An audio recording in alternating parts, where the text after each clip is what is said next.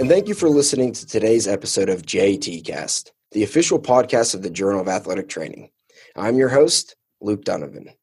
For the second episode of the month, I will discuss another article from the current issue of JAT titled Running a Marathon, Its Influence on Achilles Tendon Structure by Dr. Lucas Rebello and colleagues from the University of Groningen.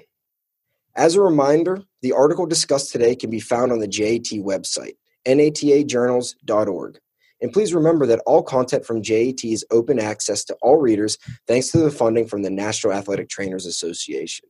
First step, surveying the scene. On the previous episode, we explored the foot injury rates across collegiate sports.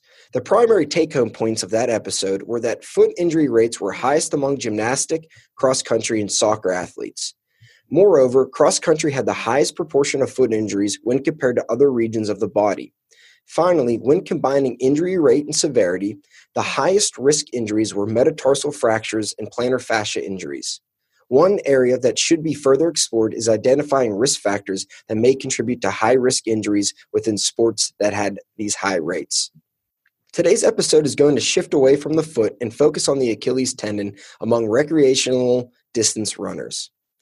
In 2017, it was reported that nearly 500,000 individuals participated in a marathon race within the United States.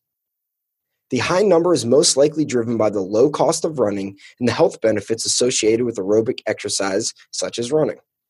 Although there is well-established benefits associated with moderate aerobic exercise, individuals who report frequent running also report high frequency of musculoskeletal injuries to the lower limb, with Achilles tendon disorders being within the top 5 most common injury among recreational runners.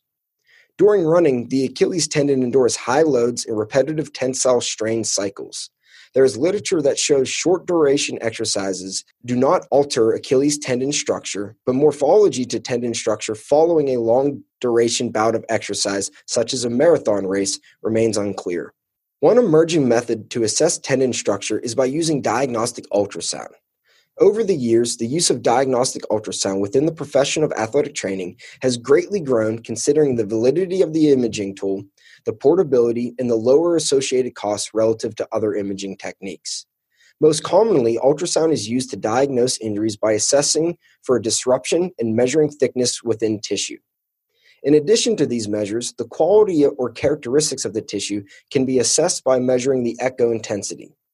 Simply viewing whether tissue is fully intact may cause oversight to changes within structure of the tissue that may be indicative of future injury. Changes to Achilles tendon structure can be quantified by using echo type 1 through 4. These echo types are based on the stability of intensity and distribution of contiguous transverse images. Given the high rates of Achilles tendinopathies among individuals who run marathons, the purpose of the study was to determine the short-term response of Achilles tendon structure following running a marathon. 10 male, non-elite, but experienced marathon runners with no Achilles tendon pathology enrolled in the study. 2 days prior to the marathon, the participants had their baseline ultrasound tissue characterization completed. Following the marathon, the participants had their ultrasound tissue characterization re-examined at 2 and 7 days post-marathon. Participants kept a log of all physical activity done prior to and after the marathon. The investigators used standardized and reliable methods to complete the ultrasound tissue characterization assessments. These imaging techniques were completed over the insertion and mid-portion of the tendon to target common sites of Achilles tendon injury. Tendon structure was divided into 4 echo types and were defined as follows. Echo type 1, intact and aligned tendon bundles. Echo type 2, less integer and wavy tendon bundles. Echo type 3, mainly fibular tissue. Echo type 4, mainly amorphous matrix with loose fibrils, cells, or fluid. Here are the results.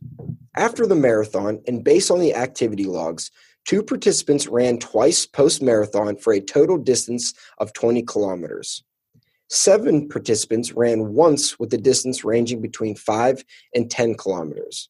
And 1 participant did not run after completing that marathon within the 7 days. Comparing the echo type percentages at baseline of the insertion in the mid-portion of the Achilles tendon, the authors found a greater percent of echo type 1 in the mid-portion and a greater percent of echo type 2 in the insertion. No changes in echo type were observed 2 days post-marathon for either portion of the tendon. However, at 7 days post-marathon, the insertion showed decreases in the percentage of echo type 1, 3, and 4, as well as an increase in the percentage of echo type 2. At the mid portion, a decrease in the percentage of echo type 3, 4, with a concurrent increase in the percentage of echo type 2 was also observed. A common finding between the insertion and mid portion of the Achilles tendon is that no changes in echo type occurred 2 days post-marathon. However, increases in percentage of echo type 2 occurred at both tendon sites 7 days post-marathon. The author suggests that a reactive response of the tendon occurred from the marathon plus the activities post-marathon. Previous literature suggests that running a marathon would not cause changes to tendon structure. This study supported that theory as no changes in tendon structure were observed 2 days post-marathon. The initial tendon response measured 2 days post-marathon showed that running the marathon did not seem to exceed the tendon load of the runners within the study. Yet the training session shortly after the marathon may have caused a net state of collagen breakdown instead of a collagen synthesis represented by the increased percentage of echo type 2.